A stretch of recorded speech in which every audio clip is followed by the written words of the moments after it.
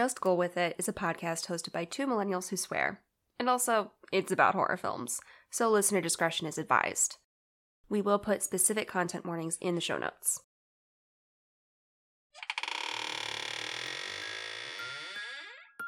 Boo!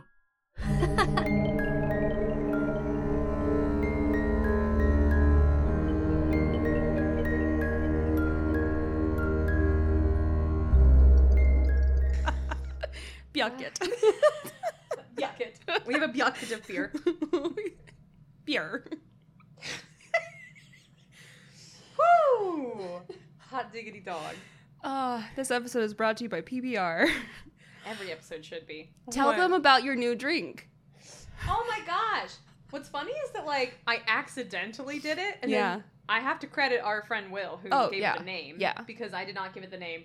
But we were drinking, we had, like, the shot we were doing before a game night, and mine was tequila, because I don't like vodka, so it was in one of those little bottles, the shooters.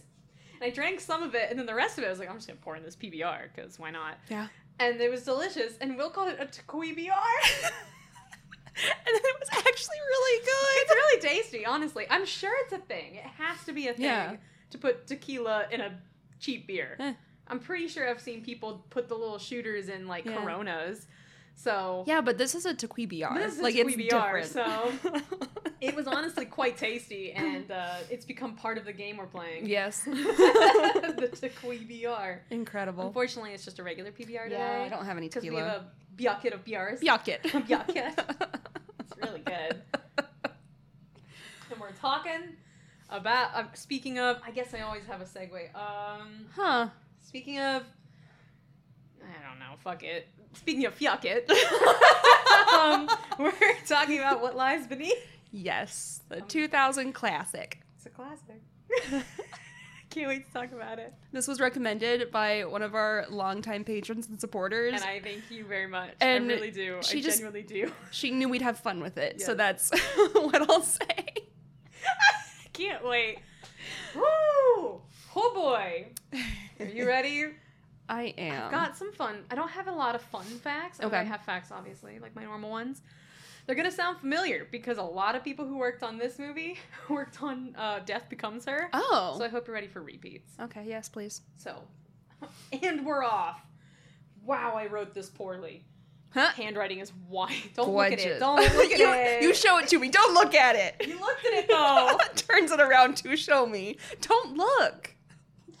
I got shy halfway through.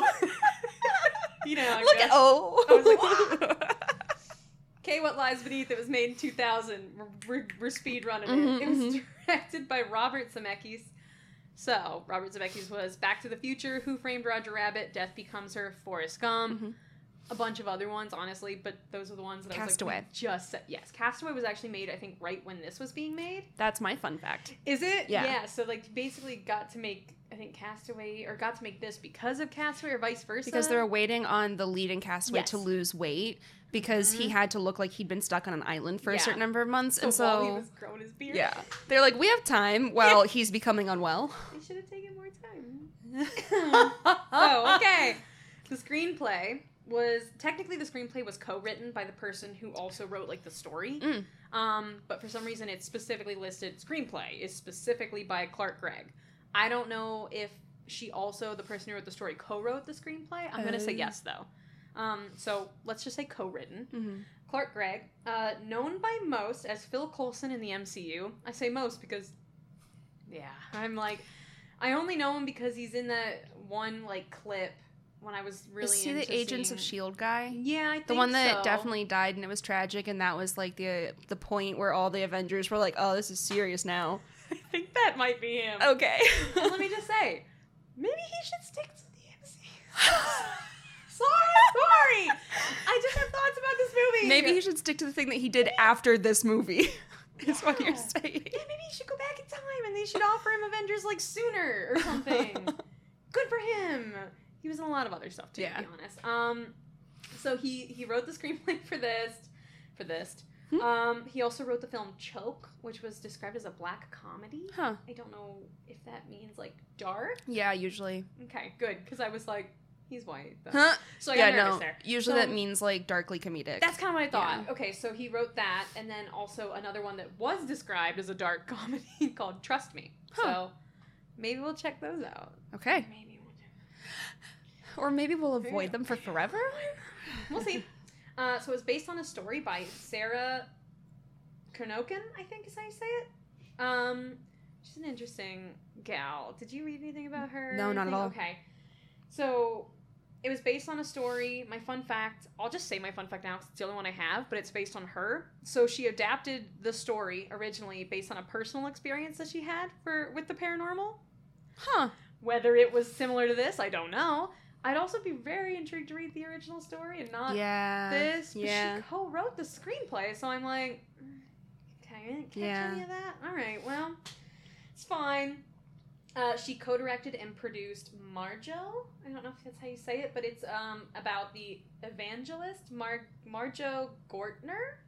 If anyone knows how to actually say this and what this person did. It's a documentary. She specifically went on to make like a bunch of documentaries, actually. That's kind of what her specialty is. Yeah. And she actually won an Academy Award for documentary feature for that movie. So, talented. Had a weird quote about how she writes women, and that's why she kind of like... I was like, I don't know how to feel about the quote. I don't have it in front of me. But it was about how she's like, if you want women who are like archetypes, and she specifically said like... helpless something in the whore, and she's like, don't come to me, like I want my women to be, she's like, not all women are intelligent, this, that, she's like, I want them to be as developed as men and something like that. But I was like, it was just interesting. So it was like, I want them to be just like men in movies where they can be flawed like men. They don't have to be like the shining example or like tragic figures. They can just be people flawed. in a movie. Okay. Like, and I was like, I totally got it, but reading it at first, it like takes you aback because you're like, the whore, oh my gosh. But then you're like, oh, I guess that is technically an archetype, like within. So it just took me back at first, and I was like, Sarah, but I think I get what she's saying. So it was based on a personal experience with paranormal. Who knows what that was? Would love to find out. It did not give me details, and I said, Sarah, elaborate. She was like, a picture frame fell over, and I knew I had to write my story. And that's when I knew. Yeah. Okay, this is where we get ourselves, I'm just going to call this new segment, The Crew. It's The Crew. We got ourselves a little crew. So cinematography was Don Burgers. My handwriting is so bad. I think it's Burgess. But also did Forrest Gump, Castaway, Spider-Man 2002, The Polar Express, The Conjuring 2. A lot of stuff with Robert Zemeckis. Okay. So, little crew. Yeah. Got ourselves a little team up. Music was Alan Silvestri, who I know we've talked about before, and I had to be Death Becomes Her. Oh, it wasn't listed on his page, but I'm like, that's the only one I can think. Because also did Back to the Future, Who Framed Roger Rabbit, Castaway, Polar Express. Yeah. Went on to also do Predator, The Abyss, The Parent Trap, and Stuart Little. Oh. So, man of many talents. Okay. The budget was $100 million. Okay. Do you know how much it made? It was commercially a success. I thought. No, it probably was. Oh no. Sorry, I just accidentally opened a new tab. She's going wild over there. Truly. It I think it was a success. Notes. I'm just mad. Yeah, so it had big name actors. Let's go with true, it did. 150 million? Not bad. I mean, it made a lot. It was 291.4 million. Okay. So it like more than doubled. Dang. Yeah, it did a good job. Okay. Good for them. Happy. Yeah. Whatever. I just can't wait to talk about it. I'm really excited to see how you'll summarize this whole ding dang 2-hour film in one sentence. I don't want to. A woman teams up with a ghost to defeat Indiana Jones. That's perfect. I'm just gonna, pack it up now because there's nothing I can say that will be more accurate or better. Hey, Yeah. Harrison Ford, I'm sorry, you're a treasure. You've done other things. Yeah. But also, Indiana Jones. Yeah. I've never seen it. I think I've Wait, seen a we few. watched it in a movie night that Yeah. one time. So I've seen that one. Yeah, I've seen 2 of them. Okay. One of them was the alien one, the Crystal Skull Oh, or I've something. seen that one too, actually. Yeah. I think we're on the same boat here. Yeah, We're in the yeah. same Indiana Jones boat. Yes. Okay. I prefer the librarian to Indiana Jones, so... Yeah. Oh, it's a... Okay, Who's so that? the librarian is someone that's, like, a guardian of, like, ancient knowledge and artifacts and stuff. And so he has Excalibur, who is a sword that, like, does its own thing, like, wields Alright. itself. Is this a And movie? series. Okay. I And was like, then- is this just like a real person that God, you I know? fucking Who is wish. this? Excalibur, yes. Yes, that's my friend. But no, he has... There are at least, like, 3 movies, I think. Oh. One of them has Our Girl from Castle. Oh. I almost said Tana French, and that's not even kind of right. I Hold know on. who you mean exactly when you said it. I was like, yes. I'm sorry. I know need to this. fix this now because it's really gonna throw me. Please hold. Insert music here.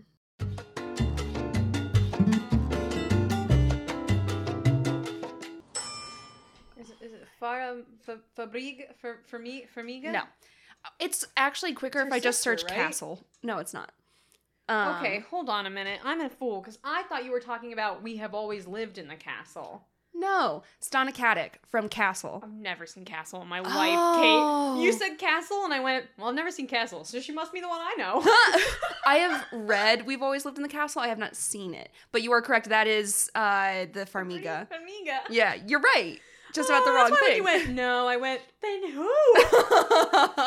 This is hilarious. I just assumed that because I didn't know that show, you would know that and instinctively say, yeah, I'm talking about the one you know, Nikki. So the librarian is basically Okay. kind of like Indiana Jones, but more Well, that about sounds- protecting Oh, them. That sounds And lovely. yeah, and Love then Stana Katic's a vampire, and it's hot as hell. I love vampires. Yeah. And Anyway, I like those. Love that. Never seen Castle. Give Sorry. me a real summary, though. IMDb. The wife of a university research scientist believes that her Lakeside, Vermont home is haunted by a ghost, or that she is losing her mind. Okay. Yeah. I love that. They're Yeah. Just like, it could just be this. Yeah. She thinks she's seeing a ghost, or she's unwell. There are 2 options. Oh god, this movie. Oh boy. Okay. That was a great summary. Thank you. Now I'm trying to guess what you're gonna talk about. Mhm. I'm racking my brain. Yeah. I'm gonna throw out some guesses. Okay. Water-based crimes in Oh. water in movies. Okay. Gaslighting.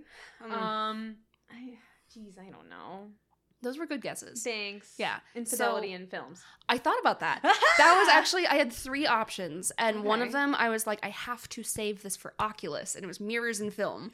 Always gotta be mirrors. Yeah, it's always gonna be fucking mirrors, I because I was know. like, there's a lot of reflection happening, like There is. reflection There's in quite a water, bit. mirrors, mirror as weapon. But I was like, I need to put a lot of time into mirrors. I also thought about like infidelity and Right. why it can be such like a potent seed for movies. Yeah. But then I was like, that'll take a lot of research. And you know what I don't have time for?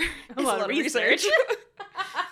So instead, I will be covering the subversion of expectations through deviation from subgenre patterns and also metacasting. Whew. Okay. So that pretty much all of that just relies on my existing knowledge of horror I love films it. and patterns and tropes. So I did minimal research because I already knew these things. even with the title there, Mhm. I have no idea what's about to happen. Gonna make it much simpler. Yeah. I So love it. we know tropes are tools, Mhm. and they're like just common ways to set up stories Yeah. and to tell stories, and it's not inherently a negative thing. So tropes are classics because they were so effective or Mhm. because they're memorable. And I think that when you have a film that follows such a set structure, Right. you can really subvert expectations Mhm. by following that and then suddenly deviating. Yes. So I think it can be mapped onto this film in a multitude of ways. But when I saw this film, the first thing that really sparked like, oh, subversion of expectations, Yeah. when I was trying to think about triple features. So Oh yeah. Oh my gosh, I didn't think about my triple features. well, That's I okay. have I got options. it. I have so two that'll go perfect with it. Mothman Prophecies. Guy. I fucking knew it. No, I'll think of real ones. Go ahead. So as I was watching it, I was writing movies that felt thematically similar, and I realized that it was because it was following a given structure for a certain Mhm. type of film. Yeah. So the first third, roughly, feels like Rear Window. Yeah. True crime thriller plus a little ghost action. Yeah.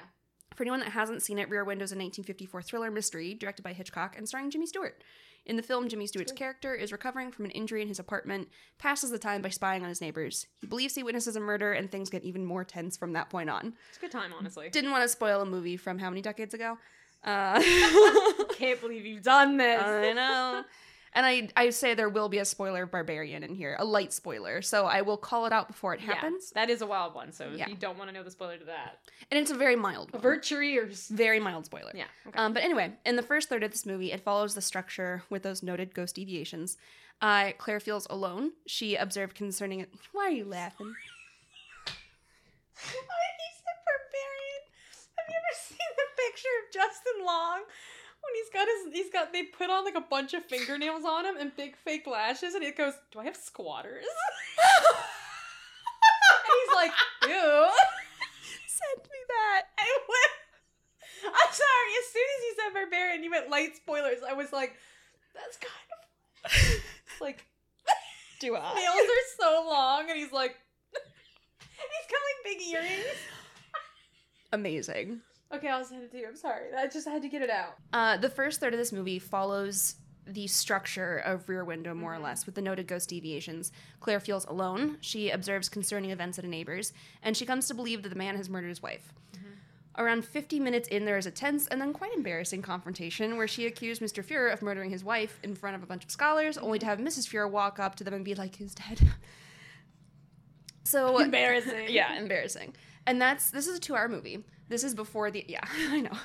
This is before the hour mark. So Yeah, it's kind of roughly into like 3 segments, but they're not all equal. Anyway, some folks have described this film as something like if Hitchcock included ghosts in his movies. Or some people have said he's trying to mimic Hitchcock, but also including ghosts. And I can definitely see this like at the core because the structure of the first act reveals things slowly and asymmetrically. Right. So other people know things she doesn't. She doesn't know she knows certain things. Right. And this is about where it shifted into the second movie that I include in this triple feature. Do you have guesses? The next movie? In the triple feature. Gothica. Oh. That's one. Have you seen that one? I've never seen it. Well, never mind. Can't be that. Huh? I don't know. Dark Skies. So, we'll get into why I suggest that. Okay. So, quite honestly, it could be any paranormal or alien film where the woman is disbelieved and mocked and then later believed. Right. So it could go up there with Paranormal Activity, but Dark Skies was top of mind for a few reasons. Paranormal Activity can be paired with any number of other films, so it feels kind of cheap to include it here when I could get more specific and more niche. Yeah. Secondly, even though Dark Skies was released a few years after Paranormal Activity, it feels closer in time. It does. I don't know why, but it absolutely does. Yeah, and then thirdly, it hews closer to the structure that I thought I was starting to see the outline of. So, this structure is as follows. Yeah. There is a common plot pattern in paranormal thrillers or horror films where there is a main character that is set up to be less believable than the other main character for whatever reason. Usually that reason is that she has lady parts, and that obviously scrambles her brain. It can also... She's got hysteria. She's going wild. Yeah, the uterus is just bouncing around in there. Sometimes it bumps the noggin and you just, woo. A flighty uterus will really do a lot of things. It really does. So it can also be a traumatic event that they've experienced prior to the movie or near the start of the film, near the beginning. But often, being assigned female at birth is enough to be called hysterical and written off as unwell in imagining things. So that person, usually a woman, typically in a heterosexual partnership, cis-heterosexual partnership, the person starts to witness or experience strange events that, importantly, are not witnessed by the skeptic, which is almost always a man. And the events increase in frequency and severity and start chipping away at her emotional well-being until she hits her breaking point and attempts to present the evidence gathered so far to her partner. This typically does not go well. No. It can lead to outright denouncements, pitying looks, discussions of seeing a therapist, recommending sleep, etc. It can also get much darker. Yeah. Threats of institutionalization, violence, etc. In this case, Claire tries to present her evidence to Norman, and he accuses her of trying to sabotage his career. My wife made up ghosts to make me struggle at the upcoming conference. Yeah, so after the confrontation, typically, there's an incident that leads the skeptic to consider the possibility that their partner is not imagining things or lying. So, what is their course of action after deciding to believe their struggling partner? Well, in Paranormal Activity, it's to bowl over whatever she wants, lie, and do whatever the fuck you want to do because you have an idea. Right. And you think your desire to know is more important than her feeling of safety in her own home, but that's just one option. Micah was so cool. Mika was so great. He was such a good partner. I love how he explicitly did the opposite of what she wanted. Ugh, the Mika Haters Club is strong and thriving. Yes. And many. We've adjoined the meeting. That's it. Yes. So that's one option. Mm-hmm. Another is to dive in with research and become a collaborator. I didn't mention this earlier, but there's often an introduction of a side character that knows someone who has helped in situations like this. Like, somehow your boss's wife will just know that one person who excels at exorcisms. Right. When these characters are introduced, usually they're brought up mockingly by the male partner, or they're just shared as, like, lady chat. Yeah. So, i.e., the men at the table are talking to each other, women are talking to each other, but the men talk about golf and crypto, and the women are talking about spiritual healers. We saw this exact structure in the somewhat appropriately named film, The Darkness. And yeah. Oh my gosh. As we've discussed, more light than expected in The Darkness, but there was some darkness, so we can't be too mad. I'm also open to subbing out Dark Skies with The Darkness in the triple feature. Okay, because they both fit the mold of father doesn't believe mother until he does. Right. So I guess it's really a matter of whether you prefer xenophobic patriotism and aliens or appropriate indigenous mythology. Yeah. So, like, dealer's choice. There are two movies that I think fit well in this double feature. Anyway, the structure is entrenched. And again, I'm not saying that's, like, inherently a bad thing, but there are ways to set up tension so that, like, if someone is experiencing these paranormal things and then immediately someone believes them, then you miss, like, 30 minutes of tension that you could spend building up. And, like, all of those things. So there's a reason that it's done. So we do have that character when, you know, it's the boss's wife, but also an old friend of Claire's. Oh, sorry, that's going back to, I was like, we have the character that is the friend that knows spooky stuff. Right. And that's her friend, right? So there's Jody, who is just kind of, like, being nice, and then Elena, who is her friend that does believe in paranormal stuff. Jody is the quirky, curly-haired one that is very supportive and kind and loving. Right. Yeah. She's great. Yeah. And Elena's also great, but not in as much of the movie. She's the wife of the when they go to dinner with? Yes. Yes. Got it. So, just to recap where we are so far. We have a woman that is framed as being mentally fragile in some way early on. Right. Everyone's asking if she's okay, and there's clearly a past trauma that she's dropped off, and she's just dropped off her only daughter at college. Yeah. So it's like you get little, like, peeks into, like, oh, there was a traumatic accident a year ago, and you're like, what happened? And they're like, she's like, oh, it's been a year. So early on, they establish her as quote-unquote fragile. Yeah. Then spooky things start happening to her and only her. We have the introduction of a side character that will never reappear again to reinforce that there could definitely be something supernatural afoot, but it's very silly, and only women would believe that sort of thing. Right. Then we have the wife laying out the evidence only to be dismissed by the husband. Then comes the moment where he actually considers that there are such things as ghosts and or demons or aliens, and then actually he's on board and he'll support her. Yeah. He truly had a few minutes in this phase. He really did. Where you thought he'd really dig in and help her. And that's why I think it's a fun subversion. Yeah. Because he follows the path exactly right up until that moment. At an hour and 25 minutes in, he reaches out to someone to be like, my wife's believes she's haunted. Maybe I'm calling to get a second opinion. Because maybe I believe her enough to call. Like, I'll go. Yeah, and he's like reading the book, and it's like, oh, he's finally on board. He's going to help. Like, I was great. Still suspicious of him, but I was like, maybe he's, you know, doing something. But then he's interrupted by his wife walking out onto the dock. So it looks like it potentially could be the start of him being on her side. He pulls her from the water, begs for a second chance, and then they go sailing. And everything's good. So if he follows the road that others have before, the husband and the wife will work together and solve the supernatural shit. Ta-da, the power of the nuclear family in a patriarchal society. Love it. That's not what happens. No. Instead, on the boat, he lies to her about never going to Adamant. Even when the affair is already known, he lies about never having gone to that town. He's adamant that he doesn't know it. That was good. That was good. Yeah. What did I used to do when we would make puns? Huh? One of us would make a pun, and I would make animal noises. Yeah. There we go. Sorry, I gotta keep the tradition alive. I just haven't done it in a while. Right. So, lied about Adamant. So she keeps digging on her own and uncovers more layers of betrayal. He had something to do with Madison's death. So she confronts him. He said that Madison was dead when he got home. He disposed of the body. He begs her to let them continue their life without ever telling anyone else what occurred. She says, fuck no. And he seemingly capitulates and calls the cops to begin stage 1 of his confession. So many fun little lies he has. So many fun little lies. He's like, maybe one more. The spin-off of Big Little Lies is Fun Little Lies. Yeah. A little treat. In my notes, I put in parentheses, red flag, all caps, whenever I was like, this is sus. I don't like this. This is a bad thing. Even when I just thought maybe it was just a toxic relationship and not like, active gaslighting, covering for murder and infidelity. So fun. Anyway, the biggest twist arrives 30 minutes left in this 2-hour movie. Arrives with 30 minutes left. Yeah. Not only did he actively murder Madison because she threatened to turn him into the dean, he was having an affair with a student. One could say that he was inappropriately involved with someone who had lesser power than him in an institution. You could say that. You could. And I will. And actually, I'm fine with it. So I will. Actually, I'm fine saying that. So yeah, not hard. Yeah.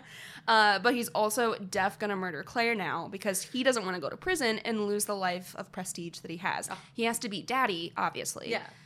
So. Papa. The first 2/3 to 3/4 of this film have followed very different types of structures. So as mentioned, the first bit is very Hitchcock, like mystery thriller. The second section is fairly standard paranormal mystery horror. But then the third and final act is a prolonged game of cat and mouse. And then this is where I kind of had a spiral because I was like, who's the cat and who's the mouse? There's actually multiple cats. There's multiple cats? So I was like, cat, mouse, and ghost. Or maybe ghost is cat. There are 3 cats and a rotating mouse. The ghost is never the mouse. It's all cats. Yeah, oops, all cats. 3 cats in a bag and went, whoever can get out of the bag wins. Yeah. And that's it. That's it. That's call this that movie. cat bag. It's an old cat bag movie. Oh, that one? That movie's a cat bag. Say it next time someone asks you for a recommendation. Be like, would you like cat bags? Yeah. And if they say, what's a cat bag? Be like, you're going to love this one. Yeah. Do not give them more info. No. Do not. No, if they press, you can look at them condescendingly and just kind of like, huh. Be like, you don't know? You know, cat bag? Ugh, okay. Like, it's fine. I thought you said you liked movies. Listen, I know you like cat bags. Yeah. And that'll throw them even harder. Am I giving off cat like, bag vibes? Cat bag energy? And what is it? So yeah, this movie's a cat bag. This movie is indeed a cat bag. So going back from our cat moment, I feel like the twist was effective at this time that it was like put out because up until that point, it had followed the narrative structure of many other films in the same vein. Right. This isn't to say that there weren't clues or signs or anything, but it was broadly hewing to the established structure. Right. So that's part 1 of how they subverted expectations. Let's talk about part 2. Let's do it. That's the casting of motherfucking Harrison Ford. Yeah, that's actually very true. Yeah. So this film was released in 2000. Up until that point, he had never played a villain. He was often a bit rugged, maybe rough around the edges, but never evil. Yes, heartthrob. Like he was Han Solo, and he was like maybe a little gruff, but he wasn't He's evil. a handsome fella. Yeah. Yeah. I can say that, yeah. He's handsome. Yeah, I guess I can say Harrison Ford was I'm handsome. not afraid. I know that people are going to roast me for this. So many brave things on this episode today. Cat bag, Harrison Ford's handsome. Yeah. So he so consistently played a hero, or at least a protagonist, that audiences were not prepared to see his heel turn. Yeah. And that is some grade A metacasting. And I feel like it's the opposite of Bill Skarsgård. This is a spoiler for the movie Barbarian. Skip ahead 30 seconds if you have not seen it and don't want to be spoiled. Skip. So I am inclined to believe that his presence, Bill Skarsgård's, heralds doom because I know him as Pennywise in It, Roman Godfrey in Hemlock Grove, and soon to be motherfucking Count Orlok in Nosferatu. So when he's in a film, you think he's gonna be the baddie, but then his head is bashed in to the side of a cave. And he's just like a nice guy. He's just a nice person who is genuine and kind, and I spent minutes thinking that he was a murderer. Like a long time being like, fuck this guy. And then all of a sudden you're like, I Shit. want him to live. And then he doesn't. Where it's like, you see his face, and you're like, you're Pennywise. Yeah. Like, you were... Anyway, so that's... You can Spoiler come back now. Yeah. We're done. I think everyone should watch Barbarian. I do. Very good. It's a treat. Yes. Okay, so in What Lies Beneath, the audience is lured into a false sense of security that allows them to overlook the many red flags that Norman brings to the table. Yeah. Watching this over 2 decades after its release and having no real attachment to Harrison It's Ford true, yeah. beyond his role as Han Solo, I didn't have quite the investment or cultural knowledge that makes metacasting so damn effective. It is like, tends to be very like limited in scope for how long that metacasting can actually be effective. Yeah, for sure. Nonetheless, I can say that watching Harrison Ford give a dark heel turn was satisfying. It was intense. Even I was like, I've seen it, and I was like, oh, I forgot. Like Harrison Ford, you know? Yeah. And that's subversion, baby. We had expectations, the filmmakers play into that, and then they pull the rug out from under you. We do. Now I could talk for ages about the construction of expectations beyond just like tropes and story building blocks, what sorts of things are believable over time and how those change, but for now I'm content to wrap up this nerd corner. That's beautiful. Society. Thank you. Wow. I'm gonna destroy it all. Yeah. Are you ready? Yeah. I hope everyone had a good time. Well. What do we have here? A nerd. I can't. God, I did that. What's wrong with me? I was trying to crack my neck like someone getting ready for a fight. The Girl Scout has something to say. The Girl Scout has something to say. This time, she does. Yeah. Okay. Everything you said is accurate. That movie was very... It pulls the rug out from under you. It does everything. The metacasting is incredible, and I loved hearing about it. That's okay. And now the writing? Yeah. You can hate Just... it. Yeah? Okay, you ready? Yes, I am. They devolve. We're gonna read my notes now. We're talking about horror. And the horror in this one... It's the fucking writing. I could be wrong. Again, this is all opinion. If you watch this and you were like, dang, I liked it. That's fine. I liked it a long time ago. I watched it again, and now I'm just... That was a common critique of people saying that Harrison Ford and Michelle Pfeiffer were the strongest parts of the movie, absolutely. But the writing let them down. That That's they were the trying thing. to elevate the writing, and they can only do so much. You can watch this and love Michelle Pfeiffer and love Harrison Ford and still be like, I'm having a good time. Yeah. Because it's not like I was having a bad time watching it. We've watched so many things with, like, really great writing in this, and they use things so effectively. And this just felt like a punch to the gut doing the opposite. I was like, oh, God. So we'll get to it. I just wasn't expecting to be so mad. But here I am. My first note is tub time. That was one of my first notes, too. I was like, Mom has a scare in the tub. And then I said trauma bath. She's taking a trauma bath. I've seen this, but I don't remember much. And then I immediately did and went, Also, I don't know why this upset me, but I said, interesting, that this very rich white couple just doesn't have a fan in their bathroom. She was using, like, hair dryer, and I was like, you don't have a fan in there? You can't just pop that on? When she did that, I was like, why won't you just be like the rest of us and you use your forearm to wipe it clean? Or like, well, towel. you're too good? She's Who the too fuck too pulls rich out? to use her forearm, Yeah. but, can't have a fan. Either No. way. Don't understand. It's certainly not me. Also, I will say, I got a new TV. Love it. It's amazing. Yeah. And, like, I've been watching my movies on my old one, and I would always come in and be like, really dark movie. Don't really know how to... I was like, it's my biggest complaint is that it was dark. That potentially could have been... I think it was me in the ritual. I was watching on the shittiest TV I've ever had. when we watched, what is it? Cabin in the Woods? Yeah. I was like, oh, probably a good movie, but I just couldn't see anything. It could have been my fault. Because I watched this and I was like, is this movie like super colorful and weirdly saturated to anyone else, or is this just a me thing? I swear to God, it felt like when Dorothy goes to Oz for the first time. I've never she's seen The in Wizard of Technicolor. Oz. Right. Well, I do actually know what you're talking about, though. But yeah, like it goes from black and white to being like, whoa. And I was like, that's how I felt. She steps out into her garden and I went, Jesus Christ.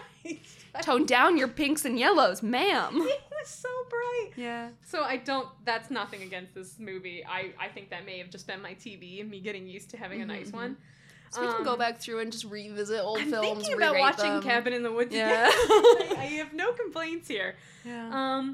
So if it is a thing and it is just a really saturated film, neat choice. I don't get it, but neat choice. Also, horny parents. Love to see it. Love those horny parents. I was so sure, because I hadn't remembered the twist yet, that when they were like, let's see if we can compete with them, that it was going to be murder. I thought that like the woman was getting murdered, and those were her shouts of like fear and pain. Oh, Michelle Pfeiffer, you're going to feel so bad soon. Yep. But 'twas not. Also, she said, what part was this? She said 11 o'clock, like she was in a trance. what part was I talking about? It's when they're gonna take their daughter to yes, college. it's about leaving on time. And he's like, we have to like be ready by blah blah blah to get there on time. And she's like, 11 o'clock. She goes, 11 o'clock. I will say this though, I don't think this is Michelle Pfeiffer's fault, because I love her and I think she's very talented, and I mean, we've all seen the Whip with Catwoman. Yeah. Whew. So she's great, and I think that they gave her weird direction. Yeah. In this. I think they gave everybody kind of weird direction, because the way she talked made it seem like she was in like a whole other universe than everyone else. It was like Luna Lovegood style, Like look like you're questioning reality at every second. She was always like flighty and out of it, and everything came off so, I don't want to say fake, but like overdone. Yeah. I felt like I was watching like a stage play, like where you purposefully overdo things because obviously people are far away. Like you need that. Yeah. Oh my God, she'd be like 11 o'clock, and I'd be like, fucking calm down. Like, and it just felt so hard to watch. We'll get into it. It's getting there. I wrote cute panda shirt. The daughter had a cute panda shirt. Do we ever see the daughter again? No. Is she part of the movie? You betcha. She plays a part. Sorry, Kim. I'm already heated. It's happening. I also thought it was really funny, and I didn't realize that Harrison Ford wasn't her dad yet. Yes. Because obviously they didn't really say it in the beginning, so I kind of assumed. I was like, oh, that's her mom and that's her dad. And then when she gets dropped off, she's like, Mom, I hope you're going to be okay. Then she's like, come on, Dad, let's go. Like, she doesn't give a shit. And I was like, oh, obviously she's very close to her mom. Yeah. Not her dad, because it's not her dad. Makes sense. Got it. That one made sense. She makes the comment of like, oh, don't worry, I have the dog and I have Norman. And it's like, you never say I have Norman if it's her dad. Yes. I have your dad, not I have Norman, the man who helped me birth you. And she says this, and I was like, odd, but okay. And then eventually she says, they say something, and I go, oh, okay. Got it. Makes sense. I'm not going to complain about that. All of the transition at this point had been annoying me, so I must have liked this one. I said, I liked that transition, the hugging one. Yes, it was a match cut. I like that one. That one was fine. You can have that one with Lies Beneath.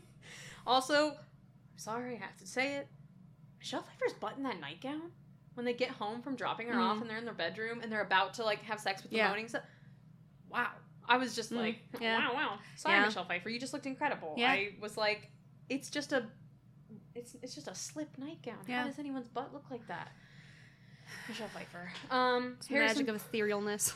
It's true. Harrison Ford doing some shirtless work, as one does. You know how it goes. He was like, I have to do my work. Well, take the shirt off. My nose, she wants sec, and he's like, I have to tippy tap first. Because like, my nipples are out, and I have to type. Yep. Like, good for him. I said, sex noises are murder. I bet it's murder. Mm-hmm. And then I think I remembered this thing, and I went, oh, it's not murder. Got it. I said the 2000s vibes in this movie are off the charts. I don't know if it's the special. I don't know what it was that made me feel like, dang, this is from the 2000s. Yeah. But I did. It's an interesting choice to have them be moving, like, right away. They kept saying moving, and we're moving into a house, we're moving, and I could not tell if they were moving out of the house that they had shown them in at the start, or if they were moving to a new house. My biggest complaint could come down to just me not paying attention. So they'd been renovating the house, and they were just about done with it. So I think that part of it... They say that in the very beginning? So I think my biggest critique of this film is that so many details are just kind of like thrown in. Yeah. Like ham-fistedly, where it's like the dog jump scare for the... seance is important to establish that there are two entrances to that bathroom, and then like the introduction of the friend serves to do one thing. There's or like two things. So many little things. So many, and they don't actually feel well integrated into the story. No. It feels like they were like, we have to hit these points so that we can build this type of story, and it didn't feel well enmeshed. But then they would focus on some details that would go away, and you would never experience those details again. And I was like, then why? It was just interesting because I was like, you have them saying that they're moving. I think they're moving out of this house. So I'm getting confused because I'm like, well, this house feels very well established and lived in. At what point are they moving? Then she's unpacking a box. And I'm like, oh, they're moving in.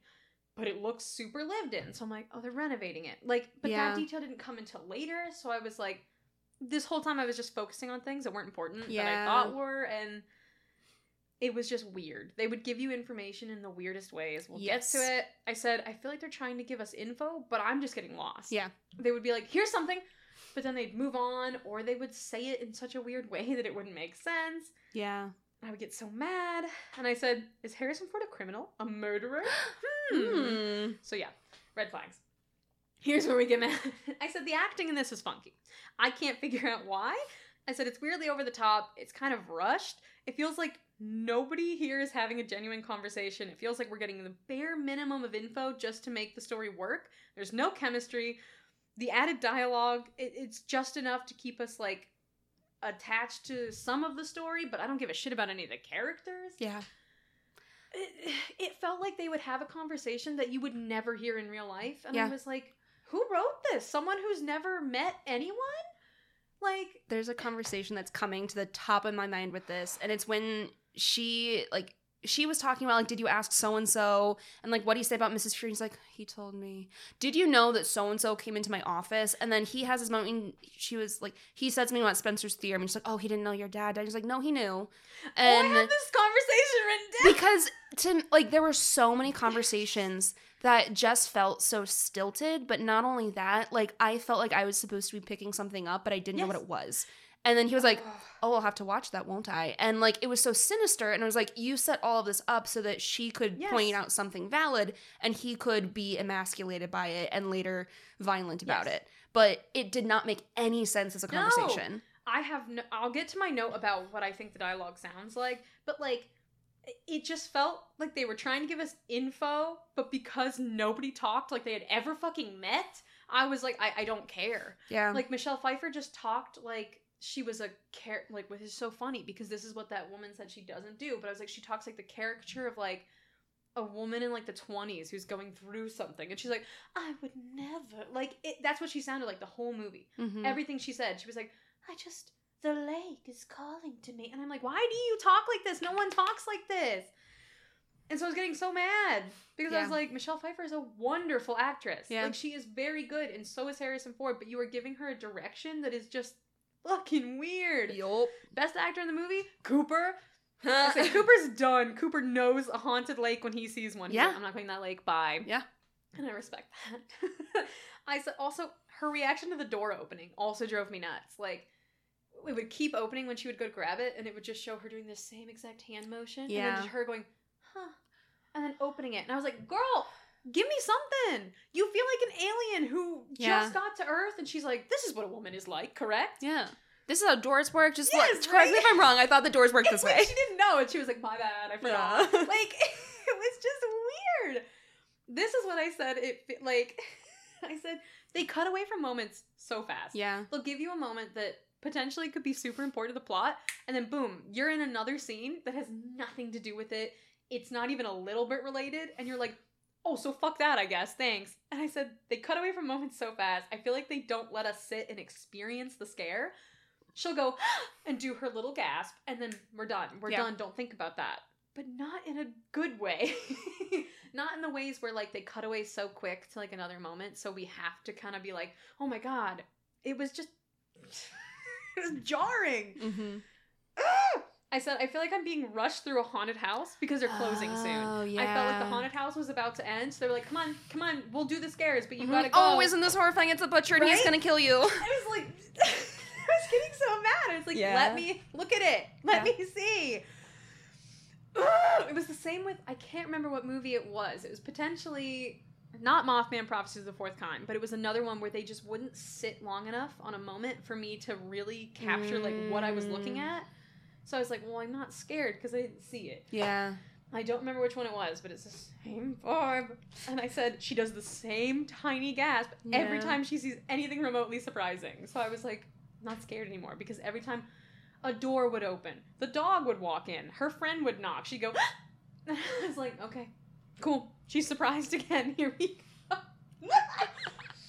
And I know I'm sorry. I know I'm just ragging on it, but that dinner scene drove me insane. I know it's supposed to be like, look how disconnected, like, they are from their wives sometimes, and, like, you can see how they could live separate lives. I get that. But they're just talking over each other, and it's like, wait, whoa.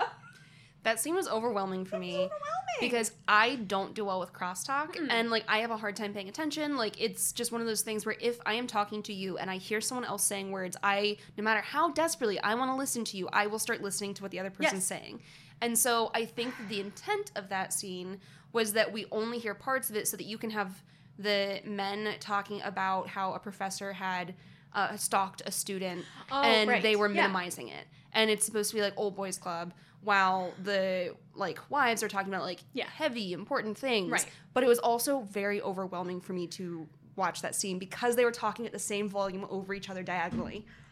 It's like, I understand the significance. I know what you want me to do, but I genuinely cannot listen to the two conversations at once. So one, you're losing all the information on your audience because some of us are just not going to pick it up. So then that's going to make later scares less important.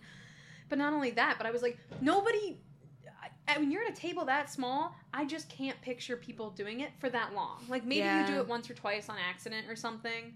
But, like, again, it felt like an alien being like, this is what, like, a rude couple would do. But I was like, I just can't picture someone actually doing that. It felt maybe like a little, but a caricature of disconnection because, like, the women are like, intent, like, we're going to finish our story whether you talk over us or not. And then the men are like, well, obviously our conversation's more important, but it felt overdone. Yes. Like, I was like, I absolutely know that things like this happen. It's true. I know that. But again, it felt like a caricature, which is so funny because everyone was like, I don't do caricatures. Yeah. I was like, I'm not saying that that's all her fault. Obviously, it was co-written. Yeah. The MCU boy, but just saying. It was weird. She said the wife looked old to be a student, but then it cuts to the picture of her daughter, and I'm like, she looks old. Only because, like, she was supposed to look very similar to Michelle Pfeiffer. I think that's, like, the point, right? She keeps, like, kind of seeing herself. She's like, it looked like me, but with green eyes. Yeah. I get it. But I'm like, it's just, you're like, you look old to be a student. I'm like, look at your daughter. Yeah. It's like, she looked like she was in her 30s. Amazing. But fine. And then I said, this is where I think I finally lost. I said, the dialogue in this movie is so fucking weird. It feels like a bunch of clips that they filmed, and then they all threw together somehow to make a movie. They're like, it's good. It's hot. There's a ghost in my house. What the fuck was that part? Do you remember that? Yeah, I didn't even notice that he had given her some sort of candy or something. I had to go back. I watched it twice, and I was like... I thought that it could have been effective had it made more sense, where it's that sort of like, okay, anyway, there's a ghost in my house, but it was so confusing and not in the good way. It's because she, like, again, Michelle Pfeiffer acted like she'd never been on Earth. She, like, put it in her mouth, and she's like, bleh, and she, like, spits this thing out kind of dramatically, which already you're like, okay. And then she goes, it's good. It's hot. There's a ghost in my house. And I'm like, girl, pause. Give me something. Speak like a human would speak. Uh-huh. I was like, what are you doing? So that part fucking killed me. I watched it twice, and I went, am I wrong? Is this not weird? It felt weird. There were so many times where I was like, I was writing down the conversation as they were talking, and I was like, I have to go back and see what I missed. Because it feels like there should be more information there, and there isn't. So I don't understand why these emotions were coming out here. Yes. It just, it felt like a bunch of different people were trying to make this movie, and then they all clipped their scenes together to be like, now we'll make it one movie. And then that's not what happened, obviously. So what did happen? Also, this line made me want to scream, because I'm like, what does this mean? Forbidden fruit. You got a problem with that? And then he's like, it just, again, I know what you're trying to say. She's possessed by the person, forbidden fruit. I get it. But who the fuck says...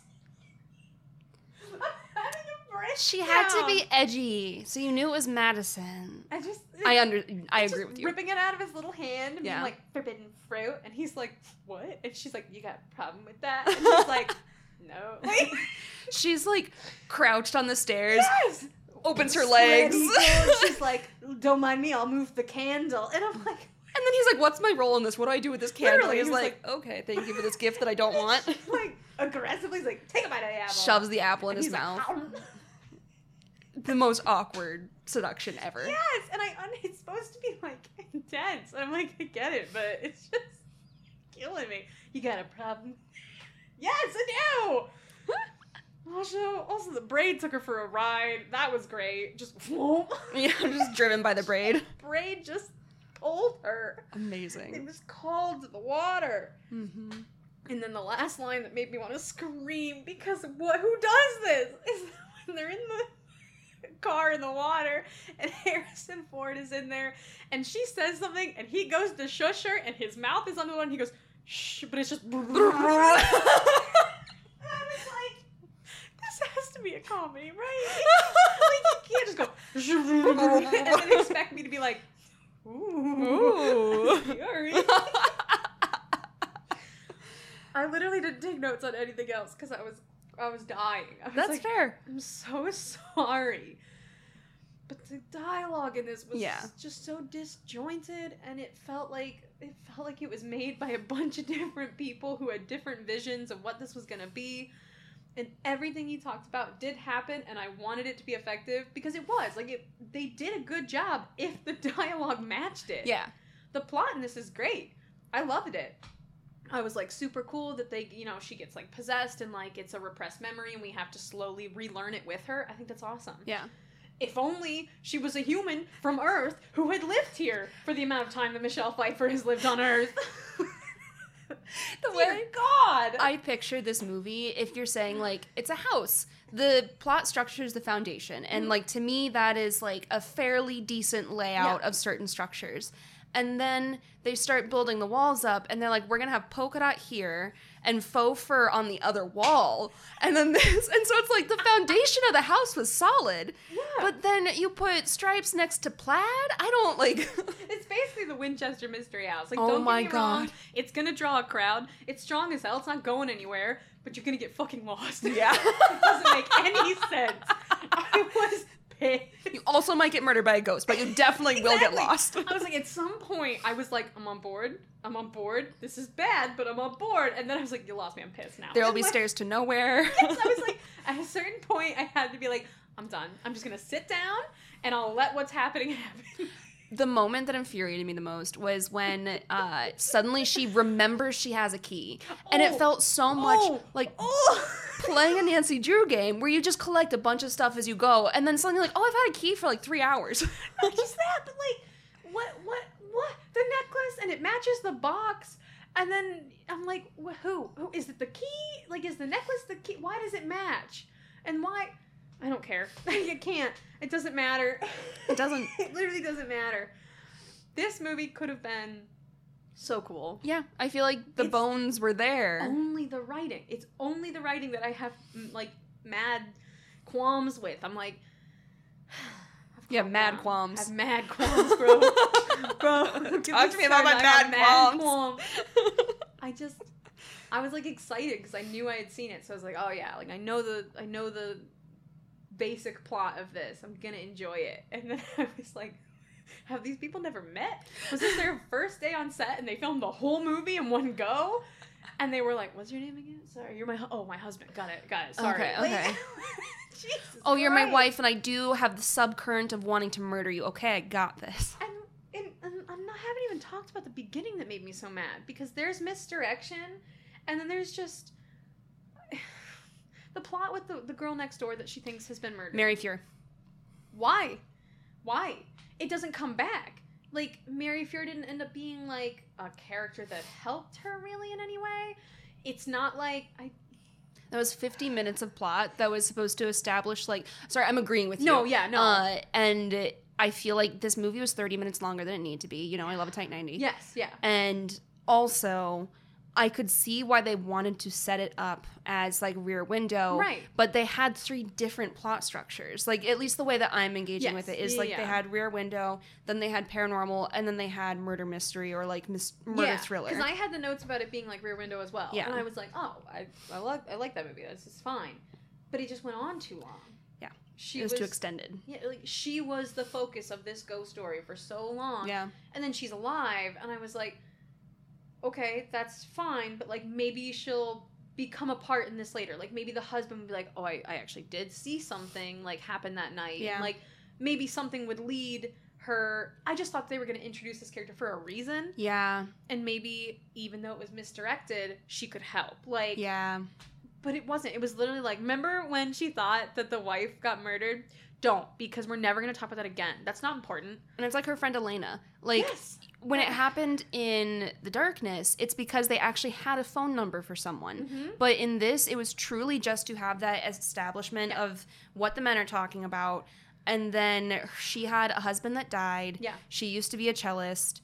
And also, he has, like, some just social violent behavior where he's basically, like, minimizing and infantilizing, Right. mocking her in front of people. Yeah. But the characters introduced didn't matter. No, that's the thing. I kept thinking that, like, this husband that she was grieving would either come up more or be important because they brought it up. But, like, they didn't talk about it at all. So I was like, oh, so that's not okay. Like, am I supposed to care about that? They had so many things. They were just throwing it at the wall and hoping it stuck. And then if it did, I was like, well, now what do I look at? Her being a cellist and him having daddy issues, those felt like things that were just supposed to be, like, giving depth, but they didn't actually give depth because they weren't developed enough or they were overdeveloped for the role they served. Like, they felt like they were given too much time or not enough. And they either way. talked about her being a cellist more than they talked about her dead husband. Yeah. And then she plays the cello for, like, a second. She's like, da-da-da, I know what you did. And I'm like... She's like, the ghost is cello? gone. Yeah, I'm like, did you need the cello for that? She was like, don't even worry, baby. Yep. And I'm like, okay. It just felt like this movie was repeatedly slapping me in the face and then being like, you like it, don't you? And I was like, I don't. Just felt accosted by this film. Amazing. I had So was my note. I had some notes. I was trying to make a conscious effort to write fewer of, like, this is happening notes because it just becomes unreadable for me. Right. But what happened was I just had emotional responses in my notes. So she runs outside to floppy arm sob. She's all over the place. Ma'am, do not put your eye up to that hole. It is the perfect size for poking. Yeah, if we learned anything from X. Yeah, I was like, you're gonna get your eye poked or you're gonna see another eye. Yeah. Those are the two things that happen when you look in a hole. Two things. And maybe both will happen. Maybe they look and then they stab. One of them did, so... Yeah. And then I also had, like, Crime Next Door. Their stories are mirroring each other because they're both, like, unhappy in their marriages for some reason or another. There's, like, gaslighting, that sort of thing. Everyone needs a sassy, eccentric friend with curly hair. Thank you. Thank you for filling the role. Always. Name dropping a psychic probably means she'll ask the friend for that psychic's info at some point. They don't. No. Doesn't come back No, around. it's just so you know that psychics are a thing. Legitimately, until Madison was brought into it, I thought that the reason that there was still that haunting aspect after we knew that Mary was alive was because Norman had had an affair with Mary. Oh. Because I was like, oh, if he had an affair with the neighbor, then that would make sense, and maybe the haunting is just, like, guilty conscience and not actually a spirit. But then they brought in, like, no, there's also a student that's dead. And I was like, oh, okay. It just happened so quick, too. It wasn't like they had the student established from the beginning. Like, oh, man, I'm so sorry that student of yours died. Like, in the beginning, to be like, I'm so sorry. Also, your neighbor's having trouble, you know? So that way you could have it in the back of your mind. No, they were just like, there's a student. Yep. You can't. And conveniently, the only reason that we know is because the same picture... that they had cut out and framed happened to have on the back of it the article, part of the article. What a fun way to be like...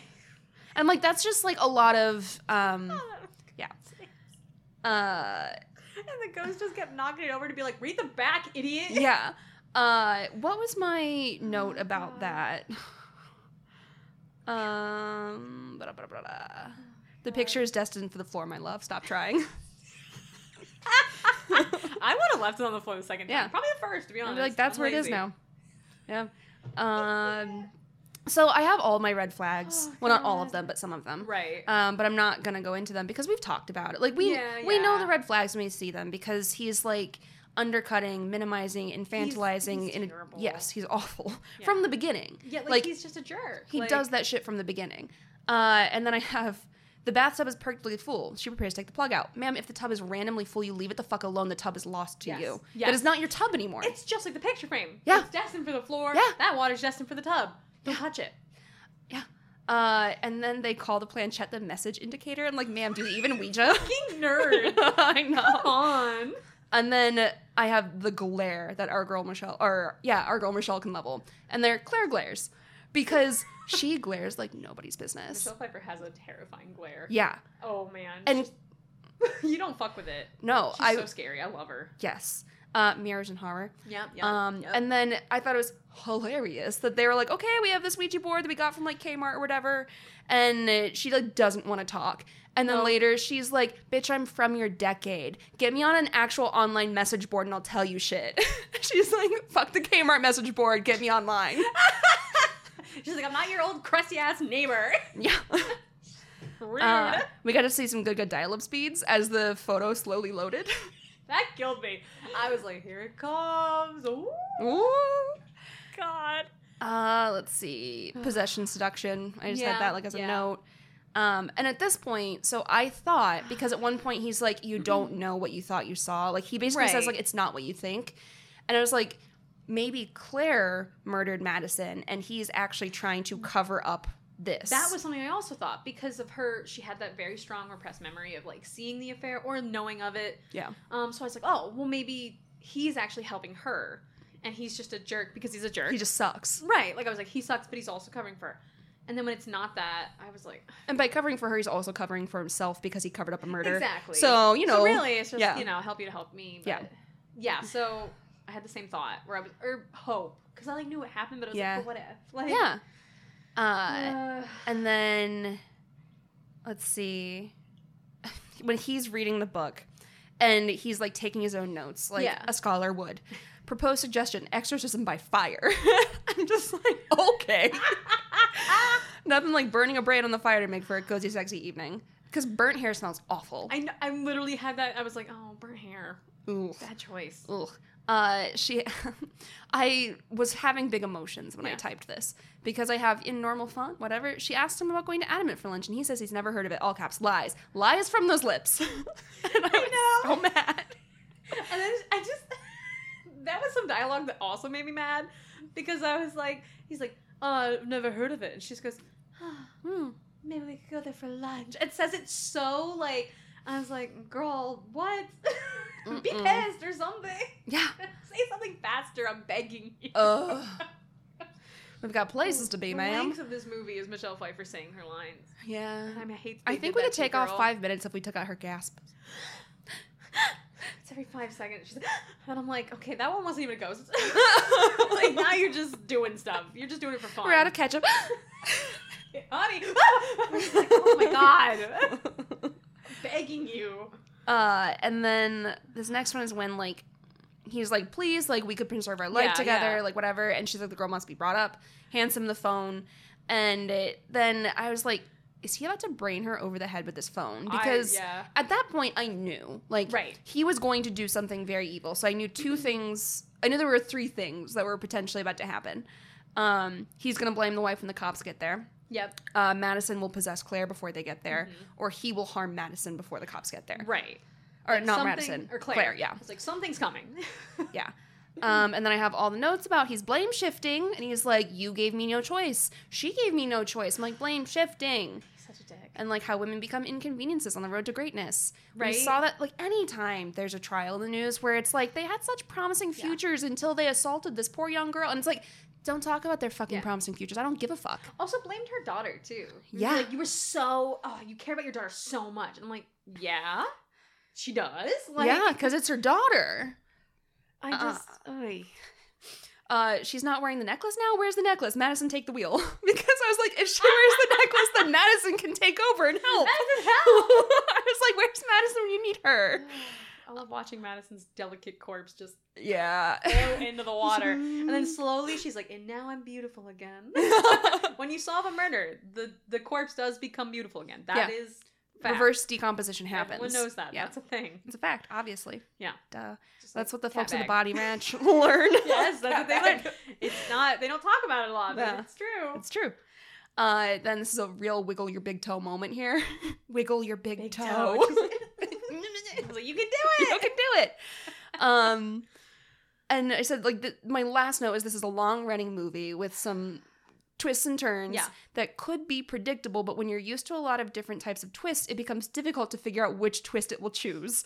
And so I was like, I'm positive that there are people that immediately called this out, but I was like, there's so many different ways that they could go, and I'm gonna guess all of them. Right. So anyway. I love throwing out the theories because you never know. Yeah. So those are my notes. Beautiful. Thank you. I'm sure that this movie, and also for being like, it came out in exactly, I think, 2000. Yes. So it's not that like it had bad effects either. Like I'm not gonna complain about that. Anytime we have a movie that's back from like whenever, I'm not gonna harp on effects because who knows? It was a while ago. Yeah. But it's just the dialogue. I couldn't focus on anything else, and I wanted to. And with the new TV, I truly didn't know what was purposeful and what was my TV. So I was like, I'm not going to take notes on the colors because, like, that could just be me. I don't know. I need to watch, like, another movie to be like, what's your deal? But I'm sure that there was some symbolism. I wanted to see it. I swear, everybody. I wanted to. Nothing. Yeah. Nothing. That's fair. It was just too disjointed. Yeah. Yikes. Scariest moment. I mean, aside from the dialogue. Just... He has a line, and it's, I'll have to watch that, won't I? And it's you, Nikki, looking at this movie. I'll have to watch that, won't I? That's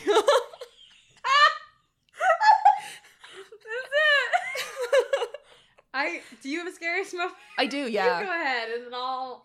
When she realizes that he dialed 411, not 911. That is good, yeah. And I like that. It's like, oh shit moment, and then it does the very classic jump scare of him being behind her, halothane over her mouth. It was quick. It was effective. I'm scared. If I had to pick, I suppose when she's in the tub, that is very scary to me. Is not being able to move and the water slowly rising. Yeah, that did freak me out. Like, obviously, I think you knew she was gonna find a way to get out, just because I'm like, it can't end this way. But then again, this movie could do anything. But I don't know. I don't like it. I don't like that feeling of not being able to move. Yeah, and something is happening, and it's just like, this could be it. Yeah. So that did freak me out, I will say. Yeah, I'll go with that one. Okay. I think that was it. I think I have a stronger fear of drowning than any other thing. That's what it is I just don't like the feeling of, it's just like claustrophobia to the top, you know? Because what are you going to do? You can't get out. And it's all over. Yeah. So just watching her eyes and being, I will say that was the one part that her acting was incredible. Yeah. And again, it's not Michelle Pfeiffer's fault. It's the writing. But there was no dialogue. So I was like, it was just all her. It's her toes or her eyes. She acted really well with her eyes. Because I can feel like the fear and the desperation and the hope also of him being like down and her being able to get out. So. And the rage in her eyes when he's monologuing. And she's just like, I hate you. I hate you. I hate you. That part was very good. It had little parts that were good. I will say that. As long as they're not joined together in this film. Watch it as like a clip. Yeah. And, you know, it's great. It's good stuff. But that's about it. Are you ready for tropes? Yeah. Do you want to hear my triple features? Yes. Okay. So the first one is Gothika. Okay. I know you haven't seen that, but I will say same vibes. Being like possessed, trying to solve a murder. Ooh. It's old. It's also 2000. So it's like similar. I'm going to say it's probably problematic at this point. I mean, yeah. But it's Halle Berry. It's good. It's the same, like, I don't believe you. You're crazy. Halle Berry was also a Catwoman. Mm-hmm. So two Catwomen. Okay. Look at that. We just need Eartha Kitt to have done something. But Gothika, I think it has the same vibe. And then, going off of that, my other one is the remake for Amityville Horror. Because I just like how much Ryan Reynolds doesn't believe the wife. I think it's the same vibe here. Yeah. Where he's, like, gaslighting her so bad when in reality he's the bad guy. Yeah. Eventually, because he's like possessed, I get it. But same thing where it's like, I'm the bad guy, but I'm gonna make you feel like you're crazy. I looked at like The Conjuring where it's like, we don't believe, like, it's the paranormal thing. Yes, that could be a fun triple feature if you throw The Conjuring in to be like a breath of fresh air and the husband's just immediately like, I believe you. Yeah. But those are my two. I think those would be like an interesting vibe all the way through. Yeah, I really wanted, my triple feature was like, I want the things that I thought this was before I realized it wasn't these at all. Yeah, right? And so that's why I chose Rear Window and Dark Skies / The Darkness. That's good. That's good. I like that. That's also kind of why I did Jurassic Park with Event Horizon. Yeah. Because I thought it was going to be like your scientists always wondered if they could. They never wondered if they should. That was what I thought it was going to be. Those were good triple features. I liked those a lot. Thank you. That was great. I love our triple feature thing now. I know. It's double, really triple, fun. quadruple, whatever. I know. I was like, whatever I have feature. a good time with it. Movie nighttime. Yeah. I love movie night. So good. I'm ready for tropes. I'm excited. I'm sure it has plenty. Yes. Okay. So this one is called And I Must Scream, but the like subtext is I have no mouth and I must scream, because it's like I have to scream but I physically cannot, either because I can't open my mouth or I have no mouth, or there's something preventing me from engaging with the world. She is paralyzed from the neck down. Yeah, okay. She is partially underwater. I almost asked you what part. It was like the part that I literally just described. Yeah, the one that you said was so scary because she couldn't do anything. Yeah. Shut up. Cat scare, but with a dog. Mm-hmm. Chekhov's gun, just a shit ton of it. Yep. Foreshadowing, obviously. Lots of foreshadowing. Yeah. Color-coded for your convenience. So I didn't necessarily pick this up because I apparently just don't see color. Not in like the, I don't see color, but in the, where she apparently wears a lot of like white, flowy, airy things in the beginning, and then as she becomes more and more unwell, she wears like darker colors, grays into blacks, and then at the end she wears white again. Cool. I actually didn't notice. Love that. Yeah. Creepy souvenir. Who the fuck keeps a lock? Okay, it's actually really common to keep a lock of hair. But still. It still freaks me out a little bit. It was weird that she kept it, like, in her own room. It wasn't like her mom was like, I'm gonna hold... I guess it was kind of a memorial. Well... I don't know, because usually, like, it's a very clear thing of, like, we haven't touched her room since she left, or I have put all of her things in this room as a shrine, not because I think she's coming back, but because I need something to remember her by. Right. And we didn't get a distinction of what her room was. So I was kind of like... Is it her own hair? And she was like, I loved my braid. Okay. I do need to confess something right now. This is a thing that freaked someone out, and I felt so bad, and I think about it years later because I'm like, am I a freak? So I used to cut my hair to donate to Locks of Love, or like when I was like, I don't know how I feel about that one, I would like donate it to other causes. Right, yeah. Well, once I will put off mailing things for years. I just will. You know this. Yeah. Sorry, our friends that you have not gotten your postcards yet. It's me. Hi. It's me. And I forgot to mail my hair. Yeah. So I had a ponytail of my hair in the back of a drawer. And my friend reached into the drawer to grab something and pulls out this ponytail of my hair. And to be fair, my hair is very, very silky and very soft. And so it was like very pleasing to touch. That's nice. But also it's a ponytail of hair, yeah. And she was like, what the fuck? I was like, oh. I wanted to say, don't worry. We have a friend, my old roommate, who also did that. Yeah. She just forgot to mail her hair. Yeah. But it was in a box. It was ready to go. She just forgot to take the box. Kay just was like, I have not packaged the ponytail. Certainly not. Because I am... Oh my god! Yep. So I love you. I'm glad someone does. I don't know how many ponytails you have in this house right now, but I'm worried. None. Okay. We'll see about that. It's because I've dyed my hair for the last, like, decade and it's not donatable. It's true. But... I did have to think, I'm like, do I have a lock of hair somewhere? So I know. I watched you think about it, and that's why I don't believe that the answer is technically 0. I think that somewhere deep in this house, it's 1 at least. My mom, like, snuck it in. She's like, she'll be haunted. I miss this ponytail. Jesus. Anyway, creepy souvenir. Yep, beautiful. Love it. Dangerous key fumble. That's whenever someone drops the keys when they're running from something. Grip it. Grip it. Grip it. Firmly. That's why I do aerial arts to get grip strength for keys. I'm always ready to hold on to things. Dark Secret. Yeah. Deadly Affair. That's when infidelity leads to murder. Empty Nest. She is unwell because her only daughter's gone to college. Out of here. Environmental symbolism. So the shift of seasons. So it starts like spring, summer, fall, whatever. And then ends in winter. I Awaken, EYE. And Finger Twitching Revival are 2 that happen in concert a lot of the time. And it's when Norman is potentially dead, at most, or at minimum unconscious. Right. And she's trying to get the phone out from under him, and then his finger twitches and she screams. And, like, then she gets out and you see his eye open. You realize, oh, he's not dead. Shit. Not dead. Yeah. Still ready to cause a ruckus. Indeed. If there's anything about Harrison Ford, he's always ready to cause a ruckus. I think it's always down to cause a ruckus. Yeah. Then we have a subversion of Never Found the Body, which is Finally Found the Body. Yeah. And it's when a ghost, there it is. Oh, there it is. And then Ghostly Goals. We've talked about this before, but I don't remember if we actually went into it, but there are 2 types. So I'm just going to quote tvtropes.org. When you get right down to it, though, all ghosts pretty much can be lumped into 2 groups, the I've got unfinished business type and the killed a living sort.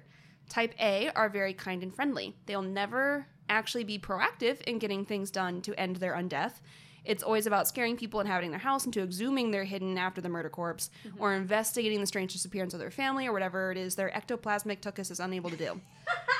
Love it. Type B will be forces of pure, motiveless evil, whose thirst for bloody death will be forestalled only by their sadistic desire to cause as much psychological anguish beforehand as possible. If there's anything resembling a human mind in them still, it will likely try to recreate scenes of debauchery they enjoyed in life, kill anyone nearby and anchor at their death, possess the house residents to pretend to live, or otherwise make people in the place turn on each other. Malicious and intelligent ghosts will likely let one or two residents get away and call for help to make the party bigger.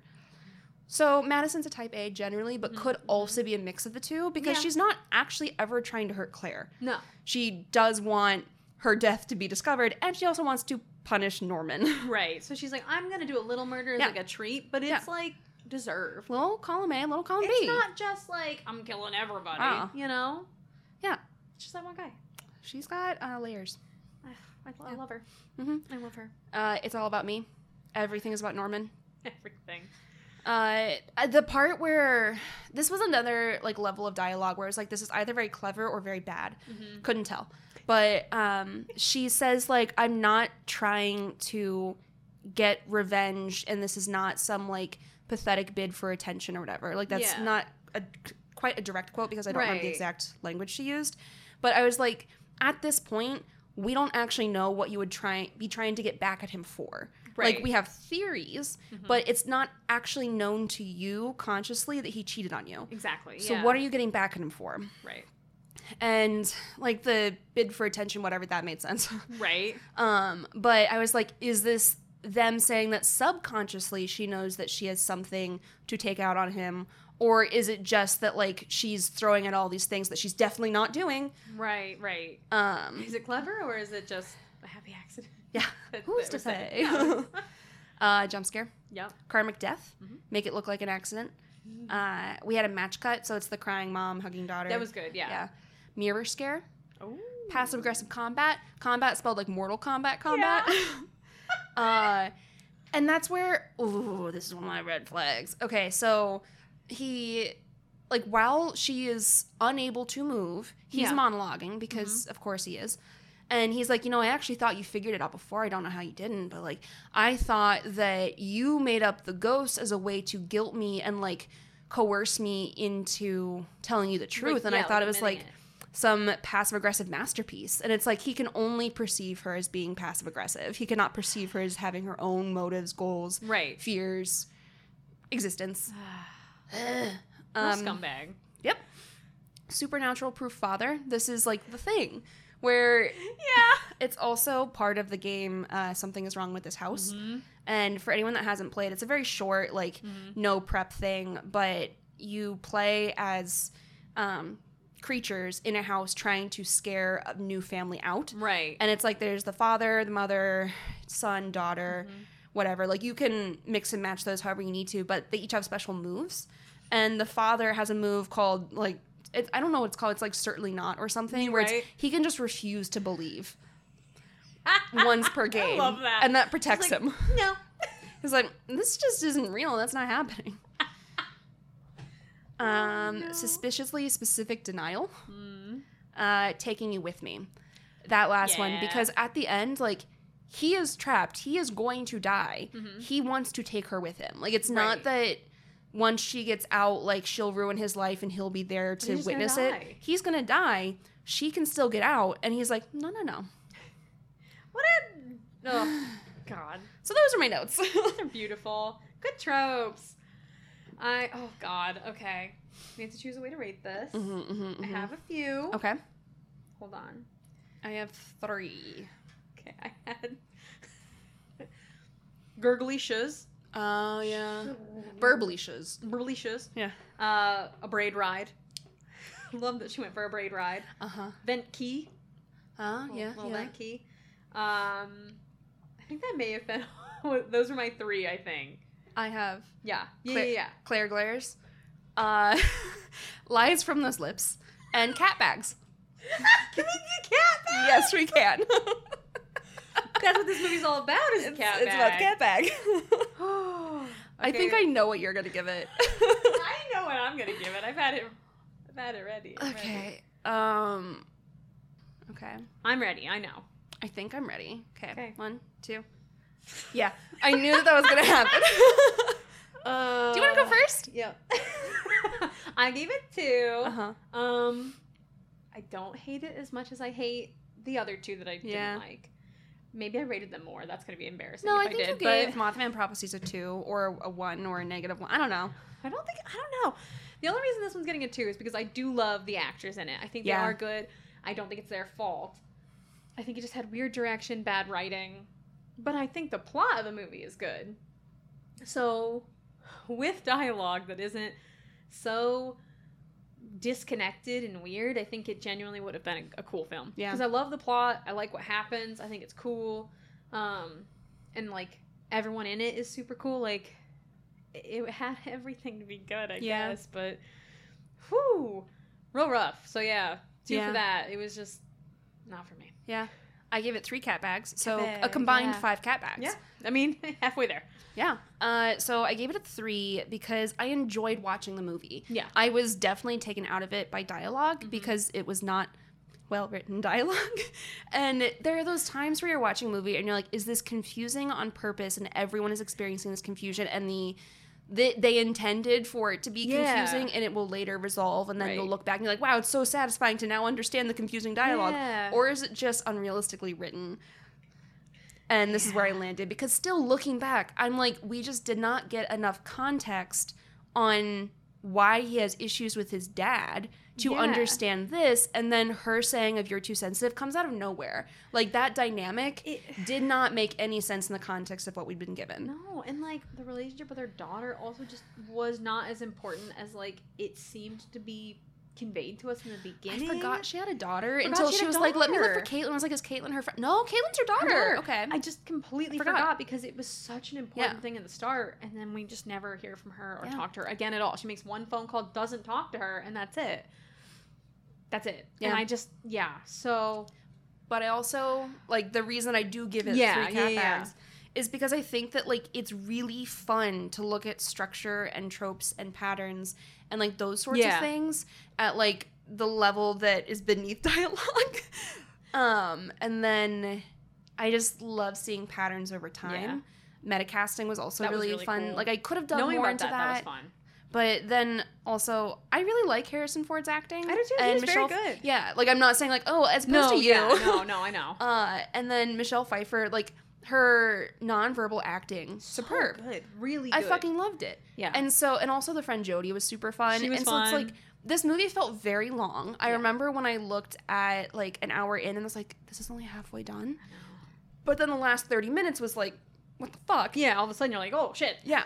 So I definitely enjoyed watching it. We have her qualms. But that's why I give it 3 cat bags. So a total of 5 cat bags. Yeah. Yeah. I do think that, like, it can be fun. I just couldn't separate the dialogue, but that doesn't mean it's bad. It, like a house. It's got very good bones.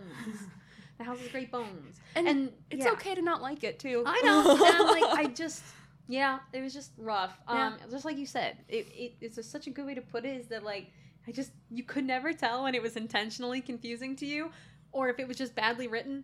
And I'm like, oh, you gotta be able to differentiate or else that's not good. Yeah. I just couldn't tell. So, 2. Yeah. Okay, so that wraps up our discussion of what lies beneath. Yeah. If you enjoyed your time, just your time in general. Just your time. If you enjoyed your time, go have more of it. You should. Yeah. We endorse it. If you enjoyed your time with us, we would really appreciate it if you'd rate and review on Apple Podcasts. Yeah. That's the one that really helps other folks find us, but honestly, wherever you want to rate and review, we love it. Even just telling a friend. Yeah, just tell a friend. Just give us a little so many shout times. People are like, I want to support you, but it's weird to listen to my friends talk. It's like, that's fair. Totally fair. Like, but I recommended it to a coworker, and I was like, that's all I ask. No, that's all I ask. Maybe they'll love us. Who knows? Maybe. You can follow us on Instagram, and I don't know how much. Twitter doesn't exist anymore. Oh, you mean X? You can follow us on X. Don't even get me started. Don't follow us on Twitter. No. Just go to Instagram and get all the info you need. Yeah. Because honestly, it's much better. Yeah. I can try to set us up a Threads. Yeah. I'm sure you that would link to our Instagram. Mm-hmm. It would have, Yeah, Twitter is just rough now. Like, algorithms are fucked up. Everything's just fucked up now. It's not worth. So you can no longer follow us on Twitter because we are no longer posting there. Yeah, it's just tough. Yeah. But we're on Instagram at Just Go Yes. With It, and every week we'll post a movie for the week, no context quotes, that sort of thing. And Instagram's easier because we can also have like Yeah. little stories and things. And like Yeah. there's no limit to characters either. So like, you know, Yeah. it's a little better. And So. people will comment like their thoughts on a movie. I'm like, Yeah. I love hearing what people thought about movies. Yeah, like, I think that's the so algorithm fun. for finding things with hashtags is also a little better there. So like, Yeah. it's just nice. Yeah. So So you can find us there. yeah. You can also check out our extended show notes, which are on a bit of delay, but they will eventually be on our podcast. They'll be They on are our on our podcast. podcast. Yeah, they're on our website. Yeah. JustGoWithItPod.com.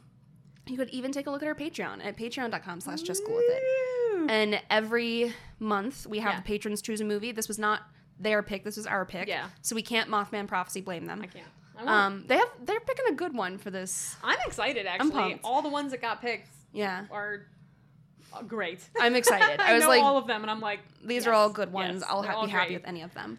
But we also do the Simul Watch, Mm-hmm. and we do a horror game every month. Yeah, I think we're doing potentially Nancy Drew again. which Yeah, I'm because really we've had a few excited Alien about. Isolations where you made a lot of progress. I did Yeah. good on the last one. I was so happy. Yeah. But Nancy Drew, back to the old puzzles in Iceland. Yes. Get ready, join us. Join us. So fun. So fun. So that's what you can access Yeah. if you're a patron. And we'd like to take this opportunity to thank our patrons. Yeah. Kim, Kelly, Nihar, Rachel, Kelsey, Sula, Tim, Beth, Katie, Morgan, Brady, Kenny, Janice, Brian, Jess, Ada, Dalton, and Andrew. Woohoo! I think I said them all right. I think so. Cool. Because it's, I say Janice, and then a second later I say Jess, and I'm like, I already said a J. The J's, I already said it. they get you. And I'm afraid that I am just doubling up on one name and not giving them both their due. And they Just both saying 'em deserve it. The same one over and over. Yeah. Anyway, the intro and outro Yeah. music was created by Anthony Roccazella, and the cover art is by our very own Nikki Solomon. Forbidden fruit. Yuck. Got a problem with that? Like, best line. That and everyone. Floppy armed running. It's got everything. This movie's got everything.